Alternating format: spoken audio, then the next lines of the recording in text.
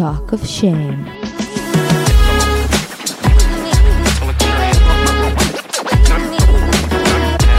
היי, קוראים לי טל זולטי ואתם מאזינים ל-Talk of Shame. בואו נדבר ללא בושה על דייטים, מערכות יחסים, סקס, מגדר, או בקיצור, כל מה שבאמת מעניין. יהיה מצחיק ומעמיק, בואו נתחיל. היי אופיונים שלי, שבוע טוב, מקווה שהכל טוב. פה נרשמת התרגשות סי, לקראת הנסיעה שלי, ובכלל כל מיני חגיגות פה בארץ. פרק מגניב ביותר היום, עם בחורה מגניבה ביותר, שקוראים לה ליגד, שיש לה הרבה כובעים, והיום התמקדנו בעיקר בעזרה שלה במציאת זוגיות. היה מעניין וצחוקים וכיף, אבל לפני שנתחיל ובעקבות השיחה המהממת שהייתה לי עם ליגד, חשוב לי להדגיש כמה דברים שבעיניי הם חשובים. ולפני שאני אגש אליהם, חשוב לי להגיד גם בכלליות, שנאמרים פה הרבה פעמים בפודקאסט, גם ממני וגם מהאורחים, דברים נחרצים באיזה סימן קריאה מאוד גדול. ובגלל זה חשוב לי גם להזכיר, שבסוף כולנו פה גם תלמידים, ואף אחד לא בא מהשמיים עם תשובות. יש ניסיון שלנו ושל אחרים, שאפשר לקחת ממנו את מה שרלוונטי לנו, ואפשר לנסות לשחרר ממה שעוצר אותנו וחוסם אותנו. והכי חשוב, שאין דרך אחת נכונה לעשות דברים. יש דרך שהיא נכונה לכם. ואם אתם טועים מה הדרך שנכונה לכם, פשוט שימו את עצמכם היפותטית בעולם אוטופי, שבו גם הכל בסדר, לא משנה מה תעשו, וגם אתם הכי אוהבים את עצמכם בעולם. ותשאלו את עצמכם, אם זה היה המצב, ממש ככה, מוגזם, אוטופי ואני הכי אוהב את עצמי בעולם, מה הייתי בוחר? מה הייתי עושה? זאת כנראה הדרך. וזה כבר מתקשר למה שאני רוצה להגיד בנוגע לפרק. הדרך הנכונה לפעול בעיניי, תהיה תמיד פעולה שתענה על אחת מהשאלות הבאות. האם זה מקרב אותי לעצמי או מרחיק אותי מעצמי? והשאלה השנייה תהיה, מה הבחירה שיותר תומכת בבריאות וההרגשה הנפשית שלי? והתשובה שתקבלו, זה הפעולה שכנראה הכי טובה עבורכם, ולכן גם בהכרח מקרבת אתכם יותר לאן שאתם רוצים להיות. גם אם הבחירה אומרת שפיזית עכשיו אתם כביכול מתרחקים מהמטרה. עכשיו הסיבה שאני מעלה את זה כי בפרק היום ליגד משתפת אותי בשיטה שלה לתפוס את המין השני ולהשיג זוגיות. וזה באמת שיחה ממש מעניינת ואין ספק שהיא בחורה אינטליגנטית ומלומדת ומנוסה מאוד, ודווקא בגלל הדברים האלה חשוב לי להדגיש משהו שנאמר בפרק, אבל בעיניי קריטי שיובן באופן ברור. זה נכון שבן אדם שהוא לא חצי בעולם, אלא שלמה בזכות עצמה, זה בן אדם שיותר קל להימשך אליו, שיותר קל להתחבר אליה. זה נכון שככל שנצליח להוציא את התלות הלא בריאה מהמשוואה, ככה יהיה לנו יותר קל. אבל חשוב מאוד להיזהר בעיניי בדברים האלה, מהמקומות שבהם אני מתרחקת מעצמי על מנת לכבוש מישהו אחר. על הרגעים שאני לא נאמן לעצמי ול-well-being שלי על מנת להיבחר על ידי הצד השני. אם הערך העצמי הזה לא קיים באמת, אלא נעשה אך ורק על מנת להרשים או לשחק משחק מוחות על הצד השני, ולא נשען על ערך עצמי אמיתי, ברגע שתתקרבו ותכירו באמת, זה יקרוס כמו מגדל קלפים. כשאני אומרת לה את זה בפרק, היא שואלת אותי איך מייצרים ערך עצמי. ואני עונה fake it till you make it. ושם אני מרגישה שאני לא הייתי מספיק ברורה לגבי הכוונה שלי שאני אומרת את זה. קודם כל תגידו לי, אבל השנייה אמרת שמסכות לא תופסות, אז מה fake it? כשאני אומרת fake it, אני מתכוונת להפך מלזייף ולשדר משהו שלא מחובר בשום צורה לאיך שאני מרגישה. אלא דווקא להעיז לבוא כמו שאני. גם כשנורא בא לי להסתתר מאחורי המסכות מהמגננות שלי. ולאהוב אותי כמו שאני. ולקבל אותי כמו שאני. ולא להתנצל ולא להסתיר כדי שיקבלו אותי. להפך. להעיז לעשות את זה הדבר הכי מפחיד. להעיז להיות פגיעה. להעיז להידחות. כי להידחות זה הרבה יותר כואב אחרי שאני גם דחיתי את עצמי. אחרי שאת מוותרת על מלא דברים שחשובים לך, כדי לזכות במישהו אחר, על הערכים שלך, על העקרונות שלך, על לא יודעת, על דברים שקריטים לך, ואז הוא עוזב אותך או לא בוחר בך, זה כואב כפול, כי יש פה שתי דחיות. יש את הדחייה שלו, ועוד לפני, יש את הדחייה שלך את עצמך. ובעיניי לבנות ערך עצמי גבוה ב-fake it till you make it, זה לעשות את הדבר שירגיש לי שהכי עומד לצד עצמי, והכי גב של עצמי, גם אם זה לא הדבר המגניב לעשות, או הנכון לעשות, או המרצה לעשות. כי אף אחד לא שווה שנסתיר את עצמנו בשבילו. ולדעת לסמוך על זה, שכשאני לצד עצמי, כל מי שטוב לי ירצה להיות לצידי. וכל מי שלא טוב לי, יסתנן מעצמו. וזה צריך בעיניי, בעיניי, כן? להיות הקריטריון הראשון. ובעצם אני לא סותרת את ליגד פה, להפך, אני מוסיפה כוכבית בצד, להבהיר את זה. בהמשך הפרק גם ידובר על מניפולציות שאפשר לעשות לצד השני. שמעו, אני לא אומרת שזה לא עובד. אני לא באמת יודעת, אני לא ניסיתי, וממה שהבנתי ממנה ומהניסויים שהיא מדברת עליהם, זה עובד בטירוף, כן? אז אולי היא צודקת, אבל אני מאמינה בדרך אחרת, אני הרווקה שמדברת פה, כן? בניגוד אליה, שאומרת שאולי אני לא אהיה בסוף עם הבחור הזה שמוצא חן בעיניי עכשיו, כי זה לא מספיק רק למצוא חן בעיניי.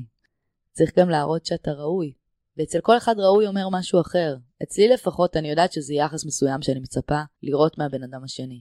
ואם היחס הזה לא מגיע, אני לא אעשה מניפולציות כדי לגרום לו להגיע. אני אנסה להבין מולו מה קורה, אשים את הגבול שלי. ואם הוא לא עומד בסטנדרט, אז עם כל המציאת חן אני בכל זאת אגיד יפה שלום. אני אזכור שהעניין הוא תמיד אני, ולא הם. ואם הם לא יכולים להיות מה שאנחנו צריכים לעצמנו, אז זה כנראה שזה לא הם. זה לא האדם שלכם. וזה מונע כאבי לב מיותרים בזמן שרוף על מה שלא רלוונטי. וזה מה שהיא גם אומרת בעצם, כשהיא אומרת get a life, שעם זה אני מאוד מסכימה. אבל מה שזה אומר get a life, זה לא שחקו אותה, שיש לכם חיים.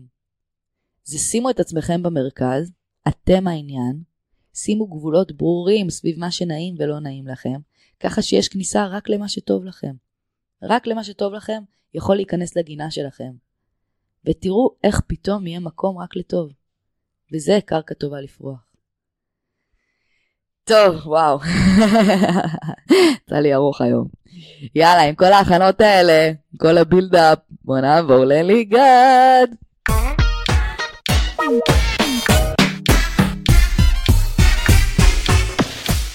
Alright, Rockefellers, נמצאת איתי פה שהיא מאמנת אישית ומטפלת אנרגטית ומטפלת בריברסינג ומנחה סדנאות וריטריטים ומתמחה ברווקות ומציאת מערכות יחסים. נכון. פם פם פם פם. וגם, לא אמרתי לך, אני גם מתמחה בדיכאון וחרדה. ומתמחה בדיכאון וחרדה, אי אפשר לבקש יותר, את כמו הלוטו. לא אמרתי לך, החתולה שלך.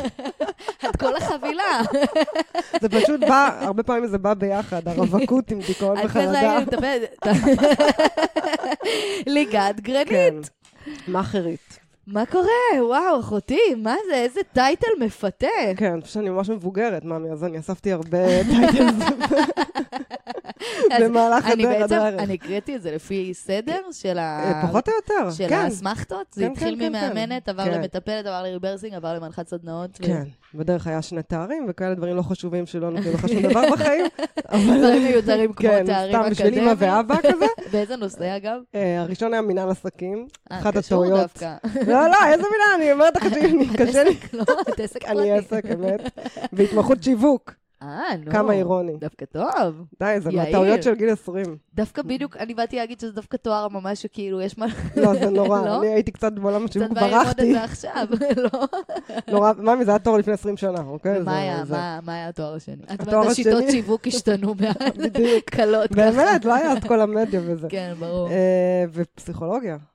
זה היה תואר פינוק בגיל 30. וואו, תואר שני? לא, תואר ראשון. כן, ברור. תואר שני... כן, תואר שני זה... כן. עד כאן. זה תהליך ארוך. כן, זה תהליך ארוך. וואו, אבל אחלה מצא האמת לדרך שיצאת אליה. כן, בדיוק מעניין. 2 תארים שמתקשרים. כביכול, כן. ואיך מצאת עצמך מתעסקת דווקא במערכות יחסים?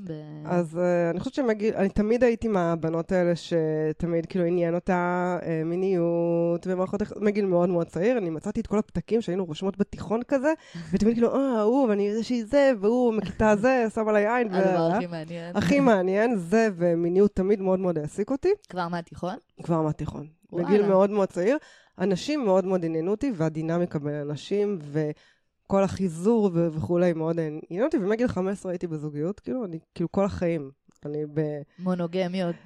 סדרתיות כאלה. וואלה. ואז... ההורים שלך, אני משערת נשואים. אבא שלי נפטר, אבל כן, הם היו נשואים, מערכת יחסים מאוד בנאלית ומשעממת כזאת, אבל כן, היה לי מודל מאוד מאוד בריא, וראיתי את אחותי הגדולה, שהיא 6 שנים מעלה, אוכלת קפות ברמות, וראיתי את אח שלי שגדול אני ב-12 שנה אוכל קפות. איך את מסבירה את זה שהם אכלים קפות ואת יצאת כזה בריאה? שאני הרבה יותר חכמה. בריאה בנפשך. אבל ספגתם השפעות אחרות, את חושבת? כן, בטח. של דודים שלי השפיעו עלינו, היינו קרובים אליהם, וגם אני חושבת שזה עניין של אישיות. אני פשוט ראיתי את הטעויות של המבוגרים. זאת אומרת, נתת לכולם לטום את היין לפנייך. בדיוק, אמרתי, אני אעשה דברים אחרת, ובהתחלה כמובן שלא עשיתי דברים אחרת, ובגילי כזה 18, 19, 20, אז כן היה לי כל מיני אפיזודות עם כל מיני דברים, ואכלתי קפות, אבל הספיק לי לאכול קפות פעם, פעמיים, 3, בשביל להבין שאני לא מוכנה שזה יקרה לי יותר בחיים. וואו, זה מהר, אני חייבת להגיד. בחיים. אחרי שנשבר לי הלב, פעם אחת אמרתי, על גופתי המתה. הזוגיות של גיל 15 הייתה יציבה? לא. אין, עכשיו בדיעבד, בגיל 40 אני יכולה להגיד לך שיש קווים מאוד... שמה, מעניין. שאני חושבת שלאורך הרבה מאוד זמן אהבתי גברים מאוד גבר כזה, מאוד... מצ'ואיסטים, כן. בדיוק. לכל ילדה יש להם. ובהתחלה זה היה אומנים מיוסרים כזה. סוג... שדרך אגב, עד היום זה הטעם שלי, כאילו, אני ממש, כאילו, הם עושים לי את זה מאוד, אבל אז הבנתי שאם אני רוצה להביא משפחה וילדים, אז אולי זה קצת פחות מתאים. וכאילו פחות, כאילו הבנתי מאוד מהר, הייתי יוצאת ומבינה מאוד מהר. הבנת את החיים ממש צ'יק-צ'ק. אני מאוד מאוד מבוגרת מבפנים. כאילו גם אני מאוד מבוגרת לא מבפנים, אבל גם מבפנים. כי אני מרגישה שלפעמים כששוברים לנו את הלב, אז לפעמים אנחנו אפילו נכנסים לאיזה לופ כזה של שחזור, של אותה פגיעה שוב ושוב ושוב ושוב. באופן כללי ואנחנו כל פעם מוצאים את עצמנו, זה נראה כאילו אנחנו בקשר אחר לגמרי, עם מישהו אחר לגמרי, אבל בעצם זה כאילו, אנחנו משחזרים פה את אותה מערכת בשינוי אדרת, היחסי כוחות הם אותו דבר. נכון, אנחנו משדרגים קצת משדרגים. לפעמים מחליפים תפקיד, לפעמים אנחנו לוקחים את התפקיד שלו, לפעמים את התפקיד שלנו. אלא אם כן, יש לציין, אם אתה עושה תהליך של מודעות וטיפול וכו', ואתה מבין דברים על עצמך, אז זאת אומרת שלך זה קרה בגיל מאוד צעיר ומאוד מהר. שעשית כזה, זה לא, זה לא, זה לא. אני פשוט ברגע שפעם אחת דחו אותי, תראי, זה נתחיל מההתחלה, אני ילדה דחויה בדימוס, אני אעשו עליי חרם מגיל 5, עד נראה לי, לא יודעת, עד י"ב. למה? כי הייתי מהילדים המעצבנים האלה שתמיד אומרים מה שהם חושבים ומה שהם רואים. אני מאוד חדה ואני קולטת פאקים וחרטטנות של אנשים מאוד מאוד מהר. אנשים לא אוהבים לשמוע את האמת. לא, מסתבר שהם לא אוהבים. ממש לא אוהבים. היום משלמים לי על זה, אז אין בעיה. אז אנשים אומרים, וואי, איזה מהר את עולה על זה. כן, היום זה סבבה, אבל זה לא היה סבבה. אבל אז משהו לא נחמד, זה פפפ. וואי, ופשוט הילדים לא אהבו את זה. והייתי מאוד חכמה לפחות זה מה שאמא שלי אומרת, יכול להיות שסתם כאילו, אני רוצה שאני ארגיש טוב. הפסיכולוג ילדים אמר שאני מיוחדת. בדיוק. פשוט הקדמתי את זמני. אז כן, אז הילדים עשו... אני אגיד לך גם עוד, אני הייתי בקטע של בואו נהיה כולם חברים, גם בנים, גם בנות, אין דבר כזה מקובלים, לא מקובלים, ולא קיבלו את זה טוב, לא קיבלו את זה טוב, כי היה מקובלים ולא מקובלים, ואני לא יכולתי לשתות על הגדה. אז אני שהיו עושים חרם, הייתי אומרת, אני לא לוקחת חלק בחרם. האמת שחברה הכי טובה שלי, זה בזכות שעשו עליה חרם. כן, ככה הכרת אותה. ויד היום חברה הכי טובה שלי. תראה מה זה? ודרך אגב, כל המקובלים היום אוכלים חרה. הם הכי מאפנים. בדיוק, סתם בינוניים. בדיוק. ואני הילדה הדחויה שאף אחד לא רוצה להיות חבר שלה. איפה אני ואיפה הם, יאללה. אבל זה באמת מתחיל משם. אבל אמרתי, הייתי דחויה לשעבר. לא, הייתי דחויה, ואז כשגם גדלתי, וכאילו, התחלתי לקבל, בדיוק, התחלתי לקבל דחייה מהגברים, אז אמרתי, לא, פה, never again, never again, ואז אמרתי, רגע, איך זה יכול להיות שיש בנות שזה, כאילו, שהן לא מקבלות כל כך הרבה דחייה, ואני כן, מה לא בסדר, ועכשיו הסתכלתי בראי, אמרתי, סביר, כאילו, סביר. לא, אבל מאמי, אז לא. מה, דוקטור קליין? לא, את לא מבינה, באמת, הייתה תקופה קשה. חשבתי אבל שאני בסדר, וזה מסתבר שזה מה שחשוב. אם את חושבת שאת בסדר, זה מה שאת מקרינה. מה, לי יש תקופות שהייתי בטוחה שאני פצצה, ואני מסתכלת אחורה ולא יודעת מי בעט לי בראש, למה לא הסתכלתי במראה? אז זה בדיוק ככה, היום בדיעבד אני אומרת, וואו, זה פלא שבכלל הלך לך. אבל הלך, ואז כאילו אמרתי, גם חכמה, גם מבית טוב, גם נחמדה, גם זה, למה הם זורקים עליי זין? ומה הבנת? וואו, הבנתי מלא דברים. זה התחיל בזה שחברה שלי, שעד היום היא חברה בין הכי טובות שלי, אמרה לי, מה, את אשכרה מתקשרת אליהם? מה, את שולחת להם הודעות? מה, את מתייחסת אליהם? היא הייתה כזאת מאלה שאף פעם לא זרקו אותה, אף פעם. וזה הטריף אותי. היא הייתה כאילו קשה להשגה. כן, עכשיו אני לא ידעתי מה זה קשה להשגה, כי אני באתי ממשפחה כזאת שכאילו, תקשורת, כולם כנות, חמודים. כולם חמודים, בואו נהיה חברים של כולם. ואני באה עם הלב שלי, ואני כאילו, אם אתה מוצא חן בעיניי, אני אומרת לך שאתה מוצא חן בעיניי, כי אני מאוד, היה המון אבל ככה טוב. העולם צריך להיות. נכון, אבל הוא לא. את מבינה? הוא לא, ואני אומרת את זה בכאב, הוא פשוט לא ככה. והיא, הבת אלף הזאת, הם כאילו היו רודפים אחריה, ולא הבנתי למה. עכשיו, עזבי את שהייתה כוסית אש, בסדר? עד היום, בסדר. כן, אבל היא הייתה ביט שלהם. היא לא הייתה ביץ', היא פשוט לא התערבבה. היא לא נתנה את הכל על ההתחלה, all the way, כאילו, היא פשוט נורא הייתה בסנטר שלה. וזה היה גיל 18, זאת אומרת, מי ידע את זה אז? אבל יש לי שאלה. המקום הזה שלה שלא, שהוא קשה להשגה, נקרא לו כזה במרכאות כפולות. זה משחק שהיא משחקת? אז זהו, שלא. או שזה באמת הערך העצמי הפנימי שלה, שהוא מאוד כזה, אני יודעת מי אני יודעת מה טוב לי. או שזה מקום של, אני עכשיו לא אראה לו שאני רוצה, ואני לא אענה לו 7 שעות, כדי שייכנס אז במקרה שלה, וזה גם מה שאני מאוד מנסה, כשאני מלווה נשים, אז אני מאוד מנסה ללמד אותם את זה, או להטמיע את זה, המקרה שלה זה פשוט she had a life. כן, אז זה... אוקיי, זה כאילו get a life. אז זה מה שאני תמיד אומרת, שכל הספרים האלה של כאילו, את יודעת, על המשחקים. גברים אוהבים ביצ'יות וזה, אני תמיד אומרת שזה כאילו מניפולציות שבאות לעשות הדמיה של ערך עצמי גבוה. נכון. ובעצם עדיף פשוט באמת לחזק את הערך העצמי, ואז... אבל אם אין. אז כאילו, אז בעיניי, הפעולות כאלה יוצרות את זה. באיזשהו מקום fake it till you make it. בדיוק, לגמרי. כן, את עושה פעולה שמעידה על ערך עצמי, ואז מקבלת הדהוד של זה פנימה, החוצה. אחד המשפטים שאני אומרת הכי הרבה בקליניקה וגם בסדנות, זה be a lady, not a bitch. כאילו, זה לא העניין של להיות ביץ'. לא צריך להיות ביץ'. זה כמו שאיך קוראים לו, אומר מתיו הסי. Don't be hard to get, be hard to keep. יפה. לא מכירה, זה טוב. כן. זה נכון, אבל אם החיים שלי מלאים, ואני עפה על עצמי, ויש לי תחומי עניין ומשמעות, אז אני לא צריכה להיות ביץ' בשביל לא להיות זמינה כל הזמן. נכון. ורוב האנשים שמגיעות אליי לפחות, הם מאוד, כל מה שמעניין אותם זה הטבעת.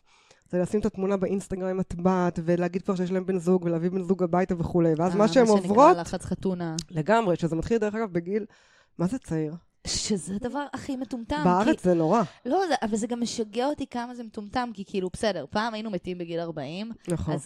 אז את חייבת להתחתן בגיל 20 ולעשות ילדים זריז, כי זה מיד לייף. נכון. אבל דוד, אנחנו חיים עד גיל 90 פלוס. כן, אבל הביציות שלך לא חיות עד גיל 90 פלוס, זה העניין עם נשים. בסדר, נכון, את צודקת. ובארץ כל אימא מוצצת את ה... 23, 24, 25, כבר מתחתנים, כאילו. כן, עכשיו זה אופנתי. כן. וחזר לאופנה. את קולטת כמה זמן תצטרכי להישאר עם הזין הזה, אחותי? זה נורא. כמה יעלה לך גירושים גם. זה כאילו, אם את מתכננת נישואים כאילו לנצח, זה כאילו, את הולכת להיות fed up with this dick for a long time. וגם בדרך כלל נשים שבגילי ה-30 פלוס ומעלה, הן יותר שבעות רצון מהקשר שהן מוצאות, כי הן כבר יותר בוגרות. כן, את גם יותר מגובשת שאת מחפשת אותו, אז... נכון. אבל הן מגיעות מאוד לחוצות.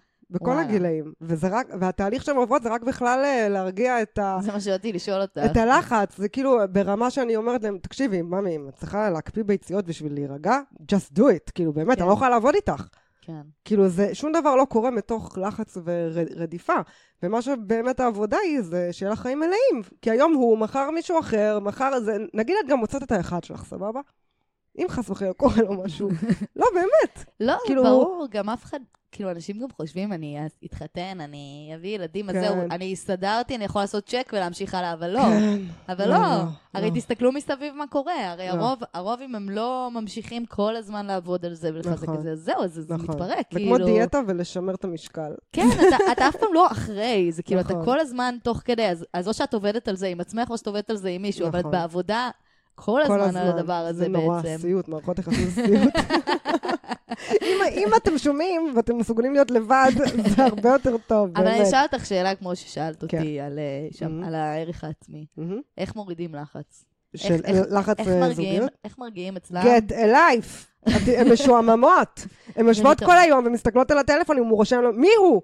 מי הוא בכלל? מי הוא? שתחכי להודעה ממנו. זה הגישה שלי. כאילו, לכי, תעשי דברים עם החיים שלך. זה מטריף לי את השכל. אם יש משהו שמעצבן אותי, זה הדבר הזה. אבל לא קרה לך אף פעם שהיית באובסס על מישהו? קרה לי, עד שקיבלתי כפה. שגם שאת עושה דברים, את עדיין הראש, הרי אנחנו כל הזמן חושבות, הרי. נכון. יש הבדל אבל בין לחשוב לבין לעשות. לא, לעשות זה לא. יש הבדל. מותר לך לחשוב, זה כמו שגברים חושבים כל הזמן על מין. הן פועלות? הן פועלות, אחותי, את לא מבינה מה הולך. הן רושמות הודעה, הוא לא עונה. עוד הודעה? מה קורה? עוד הודעה? כן.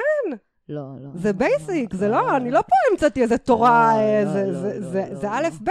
את יודעת מה הן באות אליי עם הטלפונים, אני עוברת להם על הוואטסאפ, ואני מראה להם סטטיסטית כמה הן כותבות, וכמה תורה לפי הוואטסאפ, לפי אני מראה לך עם היד. שעל כל איזה 7 שורות כחולות, שורה אחת כן, אוכלות ראש. בוקר טוב, לילה טוב, בוקר טוב, לילה טוב, די.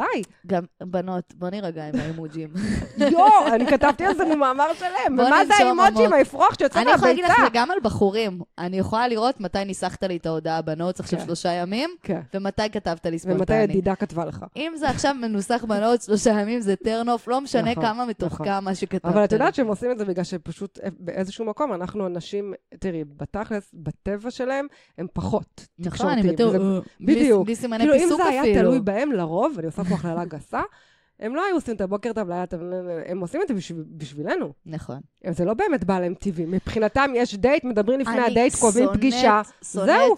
שונאת שנכנסים לרוטינה של הבוקר טוב, לילה טוב. הם עושות את זה, הם עושים את זה לפני דייט. זה מתכון לאסון. זה מתכון לאסון, כי ברגע שאתם מרגילים אחד את השני לבוקר טוב, לילה טוב, כל חוסר של בוקר טוב, לילה טוב, קודם כל נהיה דרמה מטורפת. ודבר שני, יאללה, מה יש בלילה טוב, בוקר טוב הזה, חוץ מסימון, היי, אני עדיין בעניין, היי. וזה גם, לפעמים זה לפני דייט ראשון, ואין להם מה לדבר בדייט. בלי סמיילי, בלי נשיקה, זה היה בלי לב. ירד לו. ועוד ככה, הם בהיסטריה כאילו, ירד לו הזה. וגם באמת, יש כל כך הרבה תקשורת לפני דייט, שפשוט שמגיעים כבר לדייט, אין על מה לדבר, ואז זה כבר כאילו די משם. כל הנושאים החמים הם כבר סוגרים בוואטסאפ. בהתכתבויות לפני זה. אני לא מבינה מה שהתכתב כל כך הרבה עם בן אדם זר. זה בול הגישה שלי, אחותי. מה העניין? את לא מכירה אותו.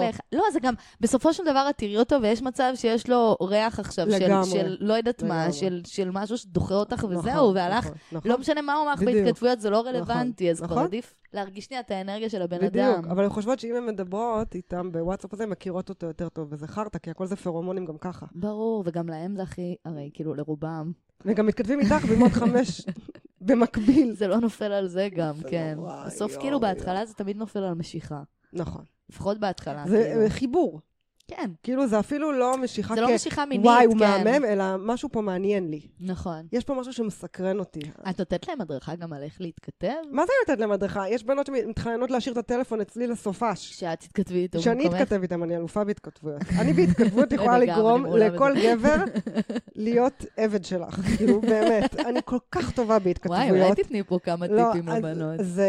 צריך להרגיש את זה, לא, זה צריך להיות תגובתי למה שהם, או יותר נכון, לא להיות כל הזמן בתגובה, וגם נגיד, אני אתן לך דוגמה קטנה. טיזינג, טיפה לרדת עליהם, טיפה לצחוק עליהם. כן, להקליל. כן. אבל יש בנות לא כך יודעות לעשות את זה. נכון. אז הן צריכות לקחת דוגמאות והשראה. חבל שאין פינטרסט כזה של השראה של התכתבויות. אולי זה צריך להיות הוובינר הבא שלה. חיי. סימולציות של התכתבויות. אם אני רק מעלה צילומי מסך, הם כל היום שולחות לי לתת מצילומי מסך של הודעות. כל היום. כדי שאני אחווה את דעתי. נשמעת שלפעמים בא לי לעלות לסטורי את ההתכתבויות שלי מהטינדר מרוב שזה טוב. נכון? לא, יש שם דברים, באמת. כן, מה, גם קצת כאילו, גם ברגע שהבן אדם מולכם קולט שאתם כאילו מסתלבטות, ושאתם לא מדברות הכי ברצינות, אז הוא גם מרשה לעצמו להיות קצת יותר שטותניק, ואז גם השיחה לא מעיקה ברמה שכאילו, מאיפה אתה, מאיפה את, מה את עושה, זה נורא, באמת. כאילו אני הלכתי לישון כבר, אז מה, נכון, ברור שאני רוצה לפגוש אותך. אני בעד, יש אימוג'י אחד שאני מאוד אוהבת שנשים משתמשות בו, אנחנו לא משתמשות בו בדרך כלל, וזה האימוג'י של הלייק. למה? כי בדרך כלל הם עושים. נכון? את כותבת, והם עושים לך לייק. ואני אומרת, למה האימוג'י של הלייק משוייך רק להם? אין דבר יותר מחרפן מלקבל לייק. זה כזה פאסיב אגרסיב כזה. מוציא מהכלים מלקבל לייק. זה גם סוגר שיחה. בדיוק. זה משתיק. בדיוק. אז ברגע שאישה לוקחת את התפקיד של הגבר בדרך כלל... זה יותר מייבש אפילו יואו, שונאת. נורא, יואו, זה נורא, והסטיקרים, והכל לטובה. היה לי מישהו כזה שאמרתי לו, אתה יודע, חשבו שאנחנו זוג. ירפו את ראשו. יא ילד זין. כל כך הרבה תשובות יכולת לענות במקום... זה נורא, אבל אנחנו צריכים לקחת בחשבון שבאמת יש גברים שלא כל כך טובים בהתכתבויות, והם יכולים להיות מדהימים פנים מול פנים. כן, לא, במקרה שלו הוא פשוט באמת לא היה בקטע שלי כל כך. הוא גיי. בטוח. פשוט גיי. שזה בסדר גמור, אבל כאילו לא רלוונטי לענייננו. למה עליי, נשמה. אז כן, מאוד קשה. זה עולם מאוד קשה, ובאמת מאוד מאוד מתסכל, והם באמת עבודות. ואת נותנת גם הדרכות דייטים כזה, כאילו... אני נותנת הכל. יש לי שאלות... מאלף עד תף. הן רושמות בנוטס שאלות בכיס, בשביל שהשיחה לא תהיה משמימה. אוי, איזה חמודות. כן, כן. אבל הן צריכות לזכור את זה. דרך אגב, חשוב לי לציין שאני לא הייתי כזאת טובה, כן? אבל איך משחילים את זה באלגנטיות, בלי שזה ירגיש שזה... אז זה דורש מיומנות, ולכן כדאי לצאת ולהתאמן על כל מיני אנשים, או בקליניקה גם מולי, אנחנו עושות כזה משחק תפקידים. סימולציות, כן. כן, בדיוק. ותראי, ככל שהבחורה יותר אינטליגנטית ומבינה את הקונספט, שזה לא... שכאילו שיהיה לה חיים מלאים ולא להיות זמינה שם, ולא להראות כל הזמן שהיא בעניין. ברגע שאישה מבינה שגברים מונעים מכיבוש, צריך להבין את זה, זה עיקרון ביולוגי. אז יש דבר שנקרא התניה אופרנטית, שזה מעולם הפסיכולוגיה, זה דבר שאני זוכרת למשל מהטבור שלי בפסיכולוגיה, שפעם עשו ניסוי על את רוצה שאני אספר? מאוד. זה מעניין. זה קצת חולני, אבל זה מעניין. מאוד. היה חוקר בשם סקינר, והוא עשה ניסוי על חולדות. הוא שם חולדות בכלוב, זה ניסוי מאוד מפורסם, והוא אמר לחולדות, זה כאילו משהו גברים אסור לשמוע. אני מקווה שגברים לא מקשיבים לפודקאסט הזה. מקשיבים דווקא. אבל בסדר, זה הגוד גייז. והוא אמר, הוא רצה לבדוק מה גורם לחולדות להיות כל הזמן להפריש הכי הרבה הורמון חרדה. כן. כאילו שהחולדות כל הזמן יהיו באיזשהו סטרס. כן. אז הוא שם את החולדות בכלוב. כן. אוקיי? והוא נתן להם אוכל. היה להם דבשה כזאת, והם היו צריכות ללחוץ על הדבשה ולקבל אוכל. אני מכירה, שמעתי על הניסוי. מכירה, זה נורא מפורסם. ואז פעם אחת הם לחצו על הדבשה, קיבלו. פעם אחת הם היו צריכות ללחוץ נגיד 3 פעמים, ואז הם קיבלו. פעם אחת הם לא קיבלו בכלל. פעם אחת הם קיבלו אחרי 5 פעמים. ואז הם יוצר התמכרות. כל הזמן, כן, הם היו כאילו באטרף, אוקיי? עכשיו, מה שהוא גילה, זה שהדרך הכי טובה לגרום לחולדות להיות באטרף, זה לתת מערך תגמולים, שזה אוכל במקרה הזה, בצורה לא שווה ובאינטרוולים לא שווים. זאת אומרת שבכל רגע נתון, החולדה לא יודעת מה קורה. החוקיות לא תהיה ברורה. אין חוקיות. מה שנקרא, בלבלי אותו. מדהים. וזה גרם להם להתקף לב ולהתאבדות. היה להם גדר חשמלית, הם התאבדו על הגדר החשמלית. עד כדי כך. לא, זה... אנחנו בטוח רוצים ללכת לשם. עכשיו אנחנו נעשה את האנלוגיה. תקרבי לו להיזרק על הגדר. ובתכלס, מה שהוא עשה, הוא כל הזמן בדק להם את הרמת הורמון קורטיזול, שזה הורמון חרדה שלחתולה שלך יש בשפע, כמו שאנחנו רואים פה.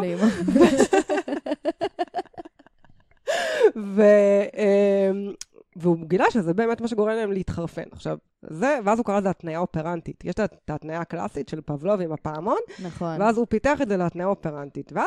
ואז אני הבנתי את זה פשוט בגיל מאוד צעיר, שכשאני מתנהגת ככה לגברים, זה גורם להם ממש להיות בעניין שלי. להתמכר אלייך? כן.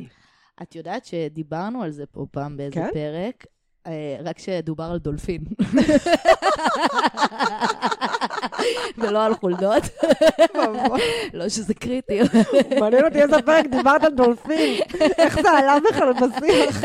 זה אותו ניסוי.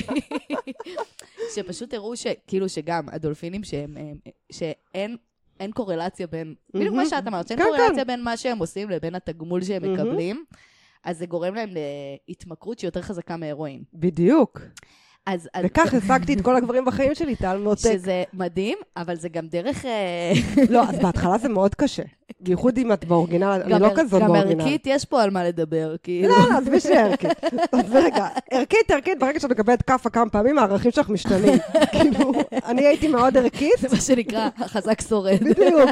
מאוד ערכית, באתי עם לב פתוח, הכל, כאילו, תקשורת, הכל על השולחן וזה, ואז אמרתי, רגע, אני כל הזמן נדפקת, לא מתאים. כן, כן. ואז בעצם הבנתי שאני פשוט לא נותנת להם את מה שהם מבקשים לפי הטבע, ומה שגבר נדלק ממנו זה כיבוש. אין מה לעשות, אפשר להיות היפים עד מחר, ואני סמי היפית. כל כך מבאס הידיעה זה כל כך מבאס, וכשאני אומרת את זה לבנות, אני אומרת להם, תקשיבו, זה לא שזה מה שאני רוצה. אני פשוט מוכרת לכם את מה שעובד. אבל יש לי שאלה. לפי התיאוריה הזאת, נגיד ועברנו אותו באמת דרך ייסורים, ולבסוף הוא כבש. כן. ואתם ביחד. כן, זה לא נגמר. זהו, זה מה שאני רוצה לשאול. אבל זה קצת, זה תלוי מה את רוצה. את צריכה עדיין לשמור על איזה מתח מסוים, כדי לשמור על עניין לפי התיאוריה הזאת, לא? באופן כללי כדאי לשמור על, באופן כללי במערכות יחסים. לשמור על מתח מסוים. כן, כי מתח זה גם ארוס, זה גם אנרגיה מינית, זה גם... נכון. אנשים פותחים את המערכת יחסים בשביל שיהיה איזשהו מתח. נכון. זה כדאי, אבל באופן כללי כדאי שמערכת יחסים יהיה לה חיים. נכון. ולא תהי כאילו זמינה ותלויה. והוא לא יהיה כל עולמך, נכון. בדיוק. אז אפשר לקרוא לזה משחק, ואני מאוד מבינה את הביקורת הזה שזה משחק, כי כאילו על פני השטח זה יעני משחק. מצד שני, זה הפך להיות משחק רק בגלל שאנחנו בתור נשים, אני יכולה להגיד, שכחנו את עצמנו. כן. נכון. ואז זה הפך להיות משחק. אני אפילו לא דיברתי אני אפילו לא התכוונתי לאלמנט המשחקי, כמו לאלמנט של האם אני אאבד אותו אחרי זה? אתה מבינה? אחרי שהוא ירגיש שהוא כבש אותי, אז אולי תגיע המטרה הבאה. יכול להיות, אם אין החיים, כנראה שאת תאבדי אותו. אז זאת אומרת, זה נטו תלוי בכמה הוא מרכז עולמי או לא מרכז עולמי. כן, והוא לא אמור להיות מרכז עולמך. גם הילדים שלך, דרך אגב, לא אמורים להיות מרכז עולמך. מרכז עולמך אמור להיות משהו שהוא קשור רק אלייך. כן. נכון. וזה משהו שאיפשהו בתרבות אנחנו פספסנו את זה. גם קצת לא הותננו לשם כנשים. כנשים קצת, בוא נגיד, הוסללנו לתקריבית. למרות שאנחנו כבר הדור עכשיו, את כבר רואה שהוא... כבר לא שם, כן. נכון. אני אמא שלי יכלה להגשים את עצמה בגיל 40, אז אחרי שהייתה עקרת בית עד גיל 40, כאילו יאני הייתה בגיל שלי, ואז היא יכלה ללמוד פתאום ביוטכנולוגיה, הלכה לעבוד במכון הלב בתל השומר, כאילו פתאום היא שיגות אלייף, כאילו וזה, אבל היום אמהות עושות את זה הרבה קודם. נכון. תודה לאל. נכון. וזה לא רק העניין של עבודה, את יכולה גם להיות אחלה אמא ועקרת בית, אבל עדיין שיהיה לך משמעות בחיים. אם אין לך משמעות בחיים, מערכות יחסים לא יחזיקו. והרבה פעמים העבודה עם נשים היא עבודה על ייעוד ומה המשמעות שלי ומה ממלא אותי לפני החיפוש זוגיות. אבל חשוב לי שכאילו נחדד פה משהו. את לא מדברת על כאילו שאנחנו לא משחררים חיבה. ממש או לא. או לא משחררים כאילו מילות אהבה. ממש או לא. כזה מחויבות או כאלה. לגמרי, אני קסומה ומקסימה. כן, זה פשוט להראות לו... במינונים זה פשוט יום כן, יום לא. בול. יום כן, יום לא, לא, כן. כן, לא, כזה. בדיוק. את יודעת שאני מאוד מבינה מה את אומרת. אני יכולה להגיד שלפעמים אני יוצאת עם אנשים, יוצאת עם מישהו, ויש איזה שלב שאני מתלהבת, ואז אני... בסוף היום אני יודעת זה, וואו, רגע, אני צריכה עכשיו כאילו... טובק. כן, אני צריכה לייבש אותו קצת, למה קצת עפתי גבוה מדי. וזה מעניין, כי זה כנראה זה כל פנימי שנמצא שם... אבולוציונית. אינטואיטיבי, כן, אבולוציוני. אבל זה גם תלוי בסגנון התקשרות שלך. כי אם את חרדתית, את תתחילי לנסות לעשות קלינגינג. את תנסי להתחיל לתפוס אותו. נו, לא עונה, רגע, אני ארשום לו משהו, אני אשלח לו איזה סרטון, בהקשר למשהו שדיבר, עכשיו, דוד, אחותי, לכי אחורה רגע, כן. גם על זה, אני כתבתי פעם, זה שיש שלב, גם בתחילה של קשר, שהם מתרחקים הגברים. כן. בייחוד אם את מוצאת חן ביניהם. כי הם צריכים שנייה להתאפס על עצמם, ולהוריד את מפלס החרדה. ומה שנשים עושות, בשלב הזה הן נכנסות לחרדה, ואז הן מתחילות לרדוף יותר. ואז במקום לקרב את הגבר אליהן, הן דוחפות אותו. כי גבר צריך את הספייס בשביל להתקרב. מתי מגיע השלב הזה בדרך כלל? תלוי, היום, זה תלוי כמה דייטים את עושה. אבל דווקא אחרי שפתאום נוצר חיבור, אפילו, או אחרי שהיה איזה נכון, כי באמת שומעים הרבה בנות אומרות את זה. כאילו, דווקא הכי התקרבנו, הכי נהיה טוב, ואז פתאום הוא התרחק. נכון. נכון.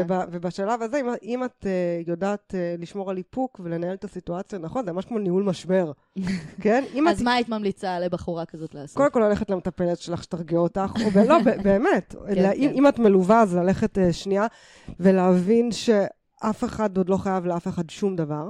אתם לא במערכת יחסים, כי אישה יוצאת לדייט פעם אחת במים, זוהי בתוך מערכת יחסים. אתם לא. חודשיים ראשונים אתם לא. אתם בשלב הכי מסריח של מערכות יחסים, שזה נורא, רק בגלל זה אני מונוגמית סדרתית, כי זה שלב נוראי, ועוד הכל יכול לקרות, ואם הוא צריך את הזמן רגע להתרחק, את נותנת לו, את לא רודפת אחריו, ואת רואה אחרי כמה זמן מה קורה. אם הוא לא מתקרב בכלל, כנראה שהוא לא בעניין שלך. כן.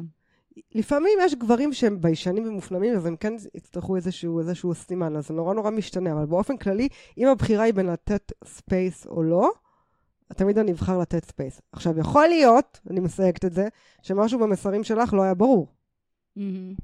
כלומר, משהו בתשדורת שלך, או גרם לו לחשוב שאולי את ככה לא בעניין, או ירד לך וכולי, ואז כן הייתי זורקת עצם.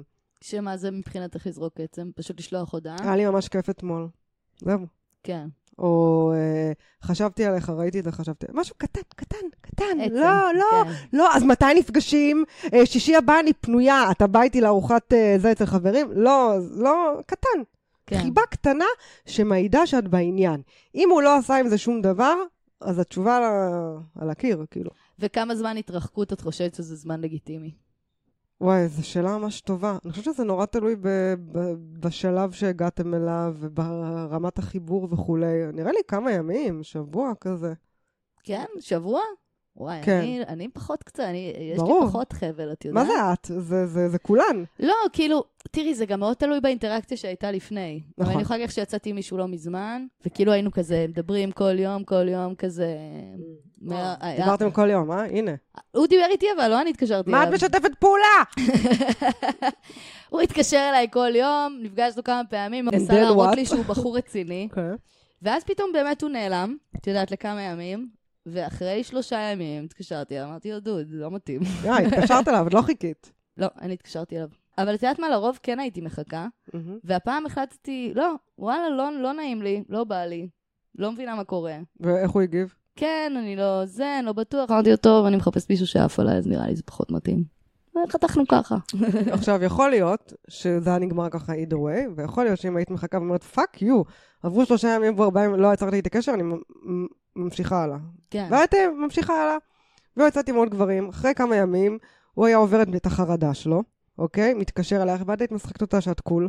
וואי, עבר שבוע, לא שמתי לב, כאילו, בכלל שזה, כי באמת עשית דברים, אוקיי? ויש מצב שהוא היה עובר את הגל חרדה, ומשהו היה ממשיך. קשה, אבל את יודעת, אבל זה כאילו מאוד קשה. אבל זה כאילו הוריד לי, את מבינה? לגמרי. אני לא רציתי כבר לראות אותו. לגמרי. זה לא היה רק מקום של כאילו... זה הוריד לך, איך אבל... אני כובשת אותו שהוא יחזור לחזר לך, זה היה כזה, מה נסגר? זה היה כזה לבדוק אם הוא עדיין בעניין שלך או לא, והוא לא נלחם עלייך, אז זה נסגר. למרות אבל את בדקת. בדקתי. יפה, ואני אומרת, למה צריכה לבדוק? כשאת ליידי, ושאת מדהימה, ושאת כאילו אור לגויים, למה את צריכה לבדוק?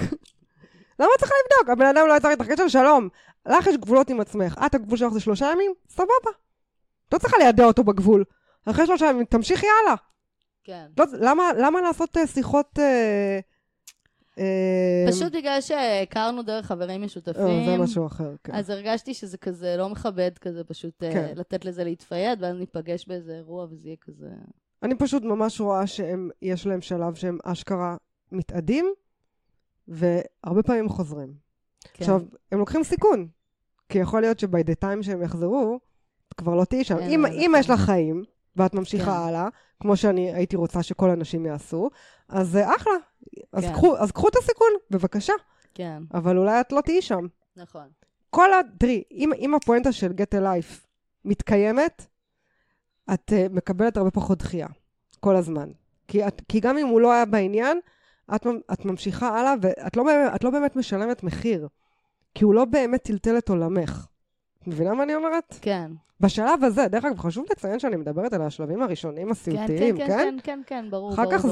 אחר כך יש תקשורת מקרבת, יש כאילו יש תכנים אחרים לגמרי, שאנחנו מדברות ממש רק על שלב הכיבוש, שזאת זירה סופר חשובה, וגם שם כל החוקיות של הזוגיות העתידית נקבעת. זאת אומרת, שם את מניחה את היסודות. שם את מניחה את היסודות. לאיך מתייחסים אחד לשני. כן, איך את מתייחסת לעצמך, ואיך את רוצה שיתייחסו אלייך. כן, אני מאוד מסכימה. ושם אנחנו רוב הזמן טועות, כי אנחנו מונעות מהשדים הכי גדולים שלנו, ומחרדה מאוד מאוד עמוקה. כל השדים צצים בשלב הזה, זה פשוט מזעזע. איזה שדים את רואה בדרך כלל? הנטישה, הדחייה. כאילו, מערכת התקשרות חרדתית, מערכת התקשרות אימנותית.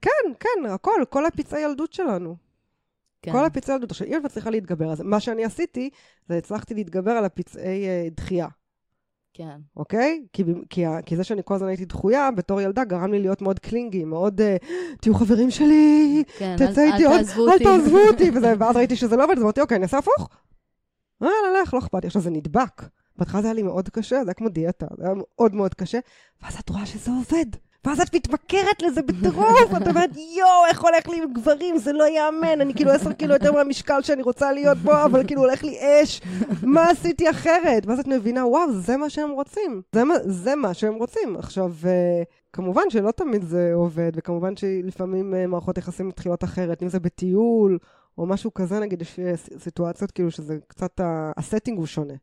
כן. אבל באופן כללי, אני חושבת שאם הולכים לפי חוק החיזור האוניברסלי, שזה לא ליגד המציאה, זה הטבע המציא לצערי, זה החוק היחיד שאת פועלת לפיו, יהיה לך הרבה יותר קל לייצר חיבור, בסופו של דבר. זה כאילו ריחוק בשביל חיבור. את מבינה? זה כזה הפוך על הפוך. נשמע נוראי, אני מודעת לזה שהתכנים שלי נשמעים נוראים. לא, אני מאוד מבינה על מה מדברת, כאילו מה המתמטיקה שעומדת מאחורי מה שאת אומרת.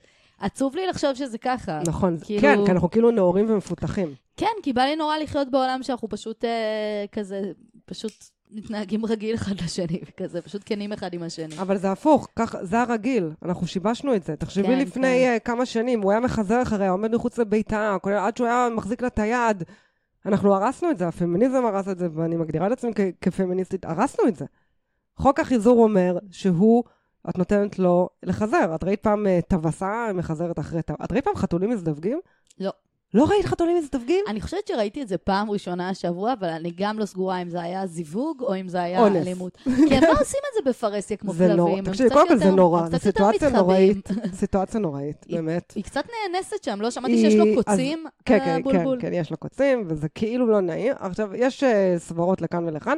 בכל אופן, הוא מחזר אחריה, היא משחקת אותה שהיא לא בעניין.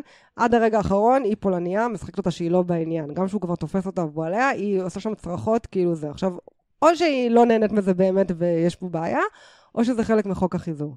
אבל אני פשוט חייתי מלא עם חיות, ואת פשוט רואה את זה. זה תמיד הזכר מחזר. וואלה. זה נורא, אבל זה ככה. את לא רואה בשום מין שהנקבה מחזרת אחרי זה להפך. היא גם ברוב היא גם לא נראית משהו. היא כאילו הרבה פחות מרשימה. הטבע עשה אותם כאילו יותר שחצנים. למה? נכון, כדי שיצליחו להשיג את והאדם המודע, כאילו, אנחנו מתכחשים לזה. אז את בעצם אומרת, תנו להם לחזר.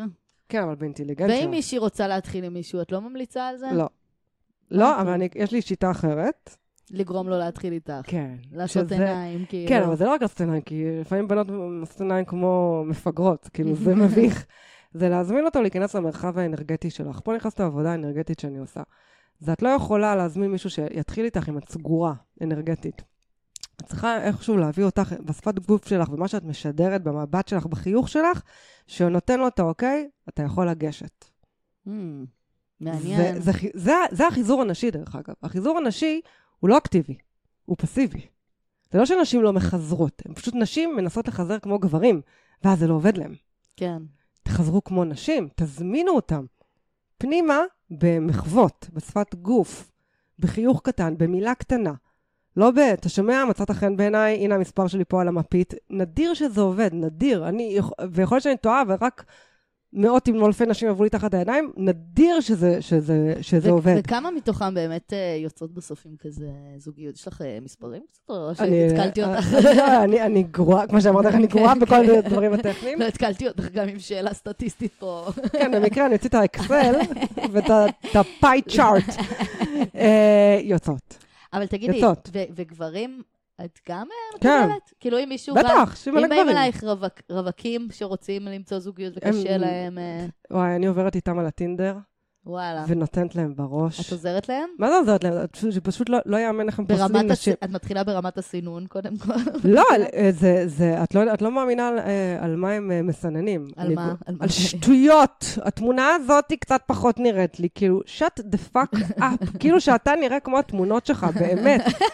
לא, זה כאילו, זה מדהים לראות. ואני פשוט אומרת, איתם אני עובדת בשיטה קצת שונה. גם לבנות את מחליפה את התמונות וכאלה? דבר ראשון שמגיעה לרווקה, אני עוברת על הטינדר שלה. טינדר שלה, אם יש לנו תמונת בקיני, ותמונת שהיא משובבת שפתיים עם מחשוף, היא או מפוטרת מהקליניקה, או שהיא צריכה להחליף תמונה במיידי. אם לגבר יש תמונה שלו בלי חולצה בזה, או שהוא מפוטר, או שהוא צריך להחליף תמונה, ובאופן כללי, אני חושבת שלבני אדם לא צריך להיות תמונות... את אומרת לא למכור מיניות בתמונות. לא, יש לך עוד פיצ'רים.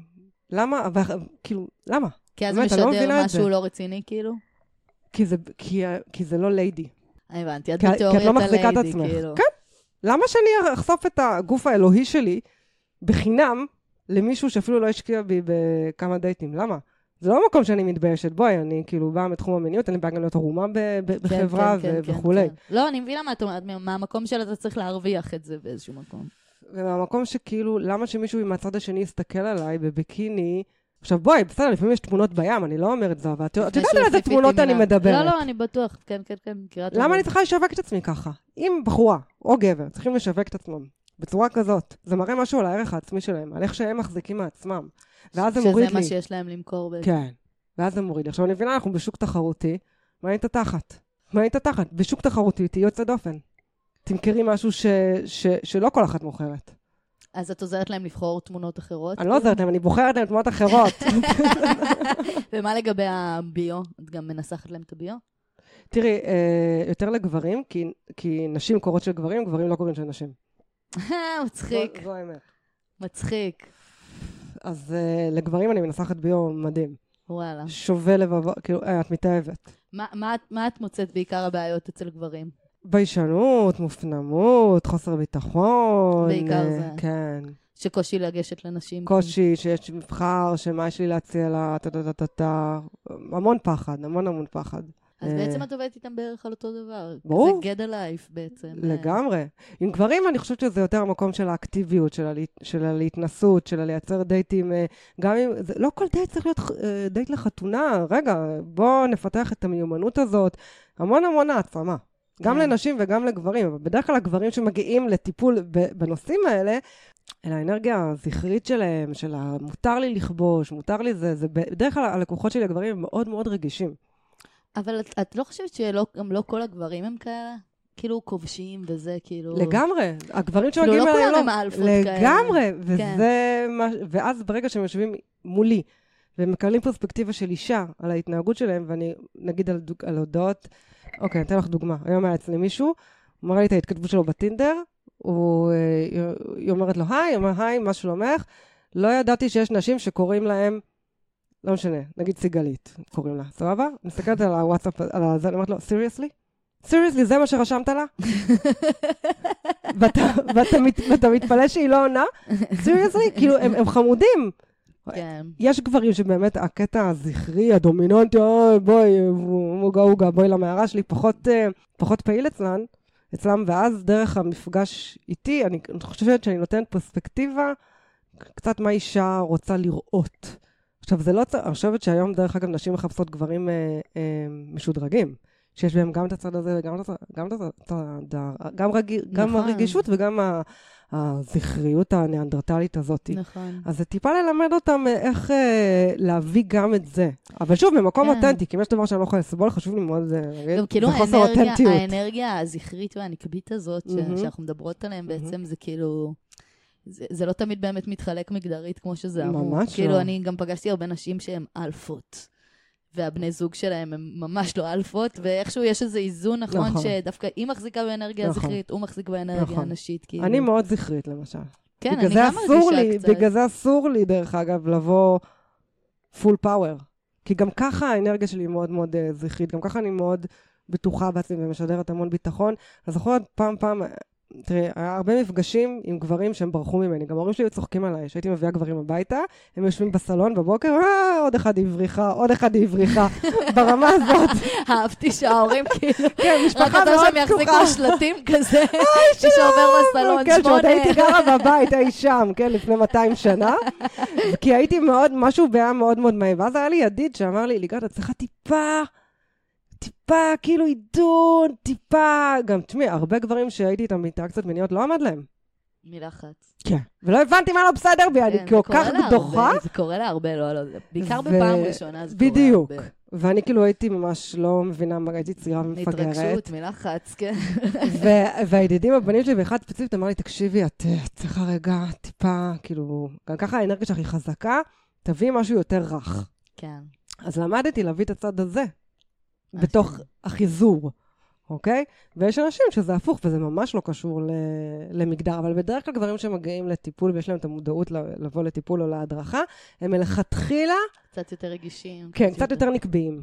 כן. כשאני מתה להם, אני הייתי מתחתנת עם כולם. כן, כן, עם כל הגברים בקליניקה שהייתי מתחתנת. את מנסה לשדך לפעמים, או שאת לא הולכת לשם? ניסיתי כמה פעמים, אבל זה לא... צריך להיזהר עם זה גם. לא, זה גם עניין של חיסיון. כן, כן. אוקיי, אז לפעמים, אם במקרה הם עוברים אחד ליד השני, במקרה בדרך החוצה מהקליניקה, כאילו במקרה, ואז מישהו שואל על מישהו, אולי אני זה, אבל אני תמיד אומרת, יש לי את הפייסבוק, תסתכלו בפייסבוק, אם מישהי מוצאת חן בעיניכם, תגידו לי, אני אגיד לכם אם יש מצב או אין מצב. מעניין. כן. אבל לא, שידוכים, עזבי, מה, אני צריכה שטחנית? אני מלמדת אותם לדוג, אני לא נותנת דגים. ובטיפולים הקבוצתיים שאת עושה? זה למשהו אחר, נכון? יש לי סדנת אונליין לנשים למציאת זוגיות, שבה בעצם מביאה את כל התורה שחלק עליה דיברנו פה, שבה בעצם זה 11 מפגשים, שנשים יושבות עם עצמן, מקבלות את כל הידע, תרגילים, עניינים, חומרי קריאה. זה בעצם אימון לצאת לעולם הזה. וואו, אבל אימון לפנים, זה מישהי שלוקחת חודשיים, שבמהלך החודשיים האלה היא לא יוצאת עם גברים, אני אומרת את זה על המפגש הראשון המוקלט, היא עושה דיאטה, היא שנייה לומדת את כל מה שצריך ללמוד על איך בני אדם נמשכים אחד לשני, איך בני אדם מתאהבים אחד, יש תיאוריות שלמות, שמרתקות בעיניי. כן. עשי ואל תעשי, מה הנקודות חולשה שלך, איפה את נופלת וכולי, זה סדנת אונליין. מעבר לזה אני עושה את זה בפרטי, ויש לי בלי קשר, יש לי ליין של סדנאות שנקרא Fight Club עם הפרטנר שלי, ששם בעצם אנחנו עובדים על שחרור רגשי, אנחנו מתגוששים, אנחנו נותנים מקום לכל הרגשות שלנו. שחרור רגשי במסגרת בכלליות? בכלליות. יש לנו, בחיים? זה ליין של סדנאות, שזה גם לכל, הוא יש לו, לפרטנר שלי, הוא עושה את זה גם רק לגברים, עושים את זה לגברים נשים, וגם לזוגות אנחנו עושים את זה. מביאים זוגות. מעגלי זוגות? אנחנו מביאים זוגות לריטריט של 3 ימים, שבהם הם מוצאים את כל השיט, זה נקרא Fight Club זוגות. יש לנו אחד כזה במאי. שהרעיון זה להציף את כל כן, ולהביא את זה לידי ביטוי גם ברמה הפיזית, גם ברמה הרגשית, זאת אומרת, זה לבטא את כל מה שאת מרגישה, ולעבר במרחב שהוא בטוח. זאת אומרת, מתי כאילו פעם אחרונה התגוששתי עם הבן זוג שלך, ושחררת את כל המטענים הרגשיים בצורה אקטיבית. לא, זה באמת, אין מילים. את יכולה לתת איזו דוגמה, נגיד, כאילו, רק שאני, יהיה לי איזו תמונה בראש. של תרגיל, נגיד? כן, לדמיין את זה. למשל, קרב קללות. כן. כאילו, כמו חדר זעם כזה, לא בדיוק, בדיוק. זה כמו חדר זעם, וזה 3 ימים של ריטריט, שבו יש נקודות חיבור וגם נקודות פריקה. אז אנחנו עושים עבודה ווקלית, עבודה עם נשימה, עבודה ממש פיזית, יש לנו זירה. זה כאילו שולח אותי קצת, אני יודעת שאין שום קשר, זה קצת שולח אותי ל-BDSM קצת, המקום הזה של כאילו, קצת מקום שבמסגרת חוקית, מאבדים בו שליטה. נכון, אבל ב-BDSM יש חוקיות של שולט נשלט. כן, לא, זה לא טוב. התכוונתי רק במקום של השחרור, כאילו. ופה החוקיות היא, שחררו את כל השיט שלכם פה, אנחנו מחזיקים אתכם. אנחנו לא ניתן לכם להתפרק, ואנחנו מאוד מאמינים, אני מטפלת בנשימה מעגלית, בריברסינג בין היתר. כן. אז למדתי את החשיבות של עבודה פיזית ועבודת נשימה. את יכולה לדבר על דברים עד מחר. הלקוחות שלי שמגיעים אליהם, מגיעים גם לשיח, אבל 90% מהם גם נושמים. כן. בגלל זה שאלת אותי מקודם אם זה עובד, זה עובד מדהים, כי העבודה בנשימה היא מדהימה. כן. אי אפשר רק לדבר על דברים. צריך להרגיש את זה. צריך להרגיש את זה דרך הגוף, אוקיי? שאנחנו סוחבים מטענים ברמת התא. והוויז'ן שלנו, של המוצר הזה, היה לתת לאנשים לעבור איזשהו תהליך בכל האספקטים, גם קוגניטיבית, גם מנטלית, גם פיזית, ומה שקורה, בהתחלה נורא פחדנו שזוגות ייפרדו. כן. כן, סדנה שנקראת Fight Club זה מרתיע. יש זוגות שצריכים להיפרד. נכון, אבל מה שאנחנו שמים לב, שזה מה שזה עושה, כן. כי את בעצם עוברת את הגל, במקום לריב בצורה לא מבוקרת בבית, את בעצם מביאה את השיט שלך לאיזושהי זירה, את עובדת רק עם הבן זוג שלך, אבל כל הזוגות עובדים עם הבן זוג שלהם, ובסופו של דבר, את כאילו, את תבררת את הכל. וכל אחד הוא מול הבן זוג שלו? רק מול הבן זוג שלו. או שגם הקבוצה מסתכלת? אני חושבת שמעניין אותך שאת רבה בן זוג שלך, כאילו. כל אחד עם עצמו. כל אחד עם עצמו, ויש קצת שיתופים. ובסוף משלימים, כזה עושים כזה... זה אין, את לא באמת רבה. מה שקורה זה שאת נקראת מצחוק 3 ימים. זה פייט קלאב, לא סתם קראנו לזה ככה. את ממש, את מאפשרת לעצמך להרגיש את הכל. אני שונאת אותך, אני שונאת גברים, אין לי אימון, כולכם שקרנים, ואת אומרת את זה בלי לשלם את המחיר, כי זה בתוך סטינג מסוים. ואז עושים לזה עבודת קלוז'ר, אנחנו שנינו מטפלים, יש לנו ניסיון למערכות יחסים כאילו המון שנים בקליניקות. כן. זה עבודת קודש. אבל באמת זה נשמע לי פתאום כאילו יש איזה חשש שאולי יצאו דברים ש... אז זה היה החשש שלנו בהתחלה. יהיה קשה להחזיר אחרי זה. נכון, אבל יש לנו חוקים גם לזה. שיש דברים שלא אומרים. לא, בהתחלה של כל ריטריט, הזוג עושה כמו מעין אמנה כזאת, כמו חוזה כזה. גבולות. כן, כי אם עכשיו אתה הולך לפתוח לי משהו מלפני 15 שנה, ו3 ימים אנחנו הולכים לריב בזה, לא מתאים. כאילו אנחנו עושים את תיאום ציפיות, כל הזוג יושב עם עצמו ואומר מה אנחנו מוכנים לגעת, מה אנחנו לא מוכנים לגעת. נשמע לי חשוב בטירוף.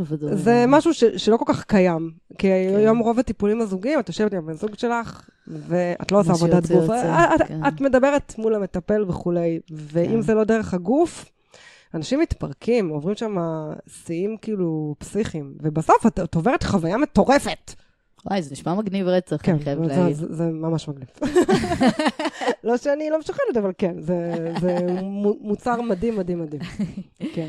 טוב, אחותי, אנחנו עוברות לפינה שלנו. יאללה. על בנים ועל בנות. יאללה, אנחנו הולכים לפנייה.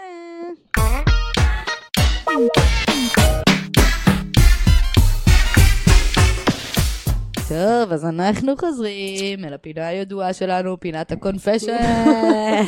את מוכנה לזה? מחכה ומצפה. אוקיי. הבחורה הראשונה כותבת ככה. וואי, איזה חפירה, אני רואה מפה. אני אקצר, אני עושה בלה בלה בדרך. נשואים שנה, ומרגישה שלפעמים לבעלי אין מודעות לכסף, לפחות לא ביחס לזה ששנינו בתארים עמוסים, ובקושי מוצאים זמן לעבוד כדי לשלם את השכירות של הדירה ושאר ההוצאות הנצרכות. זה מתבטא בעיקר בחוסר מחשבה מראש. למשל, הוא קונה כרטיסים לסרט, ורק אחרי זה נזכר שיש לו הנחה, או שהוא אוהב ביצת עין על ההמבורגר ואין תבנית בבית. במקום ללכת לקנות תבנית ביצים שתהיה בבית, הוא משלם עוד 10 שקלים כדי שהם יוסיפו לו בהזמנה הביתה את ביצת עין. את אמיתית?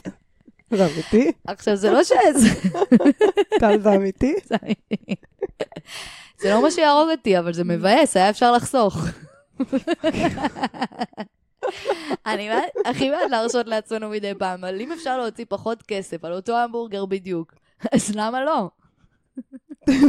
אל תמשיכי. ניסיתי לדבר איתו על מודעות להתנהלות כלכלית, לאור הכנסות נמוכות והוצאות גבוהות. הוא משתדל, אבל לפעמים הוא שוכח. הבחורה עולה. זה מה שהבאת, נורא.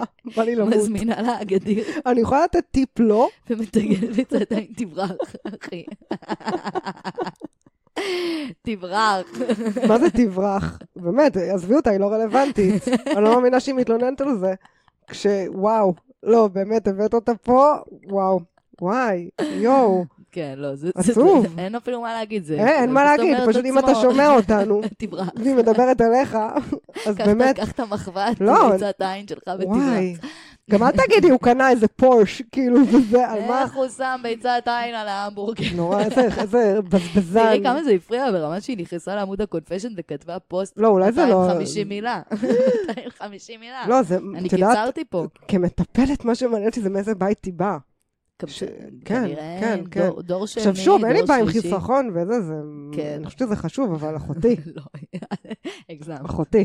אגזם. וואו, קשוח. זה כמו אומי, קופה ראשית, איך קוראים? יו, כן, כן, כן, כן, כן, אמנון. אוקיי, עוד אחד.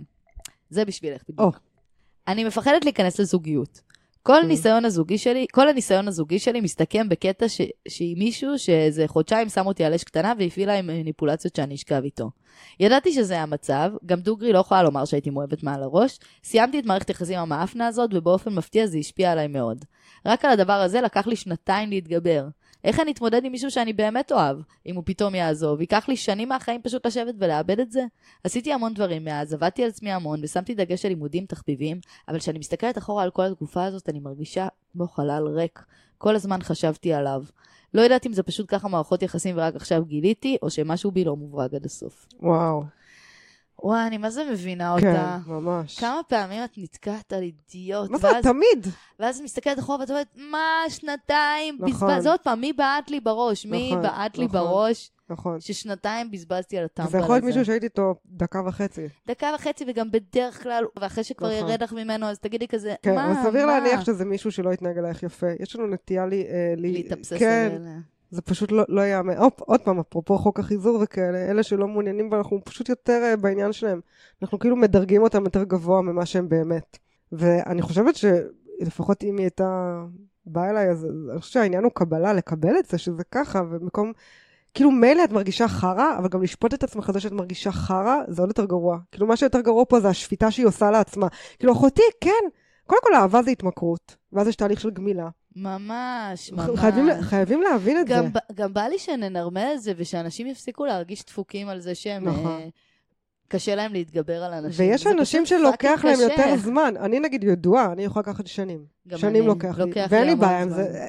ככה זה סבל. לוקח לי המון זמן גם. אבל זה גם בגלל שאנחנו אנשים רגישים, וטוטליים, ושכבר מישהו נכנס ללב, אז לוקח לו זמן לצאת. בדיוק. אני רואה את זה כמשהו טבעי ונורמלי לחלוטין, זה פשוט חרה ברמות, כאילו שאין לתאר.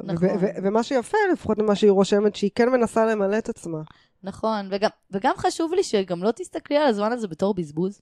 כן. כי זה לא בזבוז, את לומדת על עצמך המון בתוך זה, את מתפתחת המון בתוך זה, כאילו החיים זה לא רק עם מי את נמצאת וכמה זמן את נמצאת. וגם יש קטע שצריך להבין לגבי המבנה של המוח, שהמוח תמיד יתפק, את מכירה את זה שאת מגרדת הקיצה?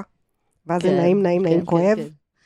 אז אנחנו עושים את זה לעצמנו עם מחשבות. נכון. בייחוד על אקסים ועל אהבות נחזבות וכאלה. זה גם נותן לנו פלז'ר. זה כמו שאת מתאפקת לא להיכנס לו לסטורי כל היום, ואז בערב זה... כן, יש פה אלמנט של הרס עצמי. כן. שמעריך את התהליך גמילה, נגיד, מאהבה נחזבת. אהבתי מאוד. טוב, אוקיי, אחד אחרון. עכשיו גבר. אני בזוגיות טריה. על הנייר הכל מושלם. יש צחוקים, יש על מה לדבר, היא אוהבת ומחבקת, הסקס מצוין. אבל אני מרגיש מאוד לבד וריק. הגעתי למסקנה שאחרי הרבה שנים שלא הייתי בזוגיות, היכולת להיות חלק מזוג נפגמה. כאילו התרגלתי כל כך להיות לבד ולא חסר, שכאילו אני מרגיש פחות בודד שאני לבד, ומרגיש בודד שאני עם בחורה. כאילו יש שני מחסומים שלא שמתי לב אליהם. הקטע המפחיד הוא שזרקתי לה המון משפטים והבטחות על אהבה וחיבור, ולא הייתי מודע עדיין למה שמתחולל בתוכי. אז בתכלס כאילו הוא לא מצליח לפתוח את הלב עד הסוף שם. כן, זה נשמע גם קצת... יכול להיות שגם לא מתאימה לו, ובגלל זה הוא מרגיש בודד. זה נשמע לי גם קצת שהוא נבהל מההבטחות שהוא פיזר. כן, תראי, קודם כל הוא לא אמר כמה זמן הם ביחד. הוא אומר זוגיות טריה. אוקיי. הייתי אומרת בטח כמה חודשים. אוקיי, אז יכול להיות שהוא בשלב של, כאילו, את מכירה את זה שאחרי 4 חודשים, 3-4 חודשים כזה, יש ירידה? נכון. ואז אתם כאילו גברים מתחילים להתבלבל, אומייגוד, אני לא יודע מה עשו כאן, ופתאום זה לא זה כאן, זה לא זה כאן. אני חושבת שהרבה בנים גם מאוד מפחדים כזה, יש סוחבים אשמה וקטע כזה של אני לא רוצה לפגוע. להשלות, כן. ואז נמנעים מדברים מראש כדי לא... כן, זה הפחד. ושהוא אומר, הקטע המפחיד שזרקתי המון משפטים והבטחות על אהבה וחיבור, נראה לי זה מה שהביא. כן, כשהוא היה מאוהב והיה מפוצץ הורמונים, ועכשיו הוא מסתכל חודש אחורה ואומר, יו, איזה מאוהב אני הייתי, למה אמרתי את הדברים האלה? אני חושבת שבמקרה הזה אני הייתי מחכה. פשוט מחכה שיעבור הלחץ. תראי, יש 2 אפשרויות. או שהיא ממש לא מתאימה לך, ואז בגלל זה אתה מרגיש בודד, או שאתה מרגיש שאתה, ואז אתה גם כאילו בהסתרה, כי כאילו בפנים אתה יודע שאתם לא ממש מתאימים. זה בסה, כשאת יוצאת עם מישהו, או מישהי, שעל הנייר הכל מושלם, והכל נכון, ואין סיבה שכאילו זה לא יהיה זוגיות מאושרת, אבל משהו לא קורה. כאילו, הקסם הזה פשוט לא מתרחש, אפילו שהכל על הנייר מושלם. ואז יש נטייה לקחת אחריות על זה, ולהגיד, אוי, משהו אצלי לא בסדר, אני לא בסדר, יש לי משהו דפוק, שאני לא מצליח להתמז. שהרבה פעמים זה פשוט כאילו, פשוט הקסם לא קרה. זה כאילו, זה לא כי מישהו עשה משהו לא בסדר. לגמרי, אבל לפעמים באמת זה בגלל שאתה דפוק.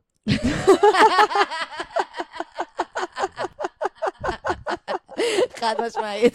לפעמים אתה באמת כל כך מפחד, והלב שלך כל כך סגור, ואכלת כל כך הרבה כפות, שגם אם זה ממש ממש מתאים, אתה לא מסוגל להיות שם עד הסוף. ואתה לא מסוגל להביא... אבל למה אתה מאפן? אבל דרך אגב, זה הבאסה עם ריבוי מערכות יחסים, כאילו, ורווקות מאוחרת. כי אתה כבר עברת כל כך הרבה דברים, ואכלת כל כך הרבה כפות, שכבר יש לך מיליון פחדים.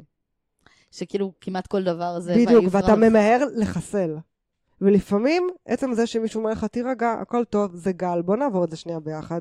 כשאני אומרת מישהו, זה מישהו מהצד, לא הבת זוג הטריה. כן, כן. ואם אתה מצליח לעבור את הגל, ואז לבחון את זה שנייה בצורה שהיא לא חרדתית, כי עוד פעם, השדים עולים. כל השדים עולים. אם אנחנו ניתן לשדים לנהל אותנו, אף אחד לא יהיה בזוגיות. ממש. אתה לא נשאר מואב ומטומטם לנצח, זה עובר אחרי כמה חודשים, ואז מגיעים כל החבר'ה, כל הפחדים, זה סרט, ואם אין מישהו שמקרקע אותך ומנרמל, אתה לא באמת יכול לעמוד עם הזוגיות, היא סבבה. שלפעמים אתה יודע מההתחלה ואתה משקר לעצמך. אתה מנוהל כאילו מהטראומה שלך, כל הזמן. אתה לא חושב בהיגיון. אנחנו לא חושבים בהיגיון שאנחנו אוהבים. לטוב ולרע, אנחנו לא חושבים בהיגיון. בגלל זה יש חברים, יש כאילו... מאמנים. יש מאמנים. לא, יש אנשים בחוץ, כי אתה באמת בתוך איזושהי טמטמת. ולפעמים, דרך אגב, אני עכשיו אגיד את זה הצד השני, לפעמים אתה פשוט יודע שיש פה משהו. לפעמים אתה יודע. כן. גם אם זה בניגוד להיגיון, גם אם זה כאילו קומפליטלי נראה לא מתאים, בעליל. לפעמים אתה יודע, משהו פה, יש פה איזה משהו. אז אני אומרת גם את ההופכי, כן. לפעמים זה בן אדם נכון, שעל הנייר הכי לא מתאים לך, אבל אתה... וגם דיברנו קצת, לא ממש נכנסנו לזה, אבל דיברנו על מה גורם לאנשים להתאהב אחד בשני, ואחד הדברים שמאפשר לאנשים להתאהב אחד בשני זה חשיפה חוזרת. צריך זמן לייצר חיבור, וזה לפעמים לוקח כמה חודשים טובים. מעניין מה שאת אומרת, כן, לא שמעתי על זה. כן, ככל שאת נחשפת לבן אדם יותר ויותר פעמים, את תתחילי לחבב אותו יותר ויותר, ובגלל זה אנשים מתאהבים במקומות עבודה, בלימודים, בקפה שהם רואים את אותו בן אדם כל הזמן. וואי, זה ממש נכון. המוח מתרגל ורואה יותר פיצ'רים חמודים ונחמדים, ואז את יותר מחבבת אותו, ובגלל זה גם המערכות היחסים הכי טובות מתחילות מהיכרות מוקדמת. מדהים. ולא ממישהו מהטינדר. אני מיינד בלואוד כרגע. ודרך אגב, בגלל זה ככל שיש לך יותר מעגלים ויותר עיסוקים, ויש לך חיים יותר מלאים, יש יותר סיכוי שאת תמצאי זוגיות. זאת אומרת, אם את מחפשת זוגיות, לכי לתחביב, תעשי משהו עם עצמך, ואל תשבי בטינדר, כי יש לך יותר סיכוי להתאהב, אם תחי עכשיו לקורס בישול, נגיד. מה את אומרת? כן, טורף. וואו, את נותנת פה גולדן. זהו, די, מספיק, אין יותר חינמים, די. עזבי אותי. טוב, אחותי, בואי תספרי לחבר'ה פה. קודם כל, היה סופר דופר דופר כיף איתך, ואת עוד תחזרי אם תרצי. בשמחה, כשאת תחזרי. אז אני אחזור, נחזור כולנו ביחד, נעשה פה חזרה. בשמחה, כיף גדול. אבל בינתיים תספרי פה לחבר'ה, איפה מוצאים אותך אם הם רוצים. אז בפייסבוק אני זקנה, ואני בת 40, אז כאילו אני עדיין בפייסבוק, ליגת גרנית, אפשר לעשות פולו ולעקוב. באינסטגרם אני קרייזי לייף קואוץ'. כן, שזה שם שאהבתי ממש. וגם ליגת גרנית.com, הכי בנוי, כאילו כל המידע מופיע באתר שלי, קופצה לגוגל, ובאתר שלי גם הקורס אונליין למציאת זוגיות, שאני ממליצה עליו בחום, אני גם ממליצה עליו בחום. אני נראה לי נותן פחות. יאללה, אני מתנה, באמת. זה באמת קורס משנה חיים ועושה סדר בראש אחת ולתמיד. ומעבר לזה, ריטריטים, פייט קלאב, פודקאסט, כל מיני שטויות שעזבו. תעשו גוגל, בקיצור. חבר'ה, אני סופר. אני לא אוהבת שיווק, על אף התואר בשיווק, כן. היא מגניבה רצח, יש לה המון ידע, אני חושבת שיש הרבה מה לקחת פה. ניתן לך, אז תחזרי. וחבר'ה, כרגיל תחפשו גם אותי, you know the drill, תעקוב שם פודקאסט לפני יפים ברשתות החברתיות, עם הפחד בכל האפליקציות, תעשו סאבסקרייב, תשלחו איזה חבר, תנו איזה רייט, תראו, תעשו פולו, מה שבא לכם,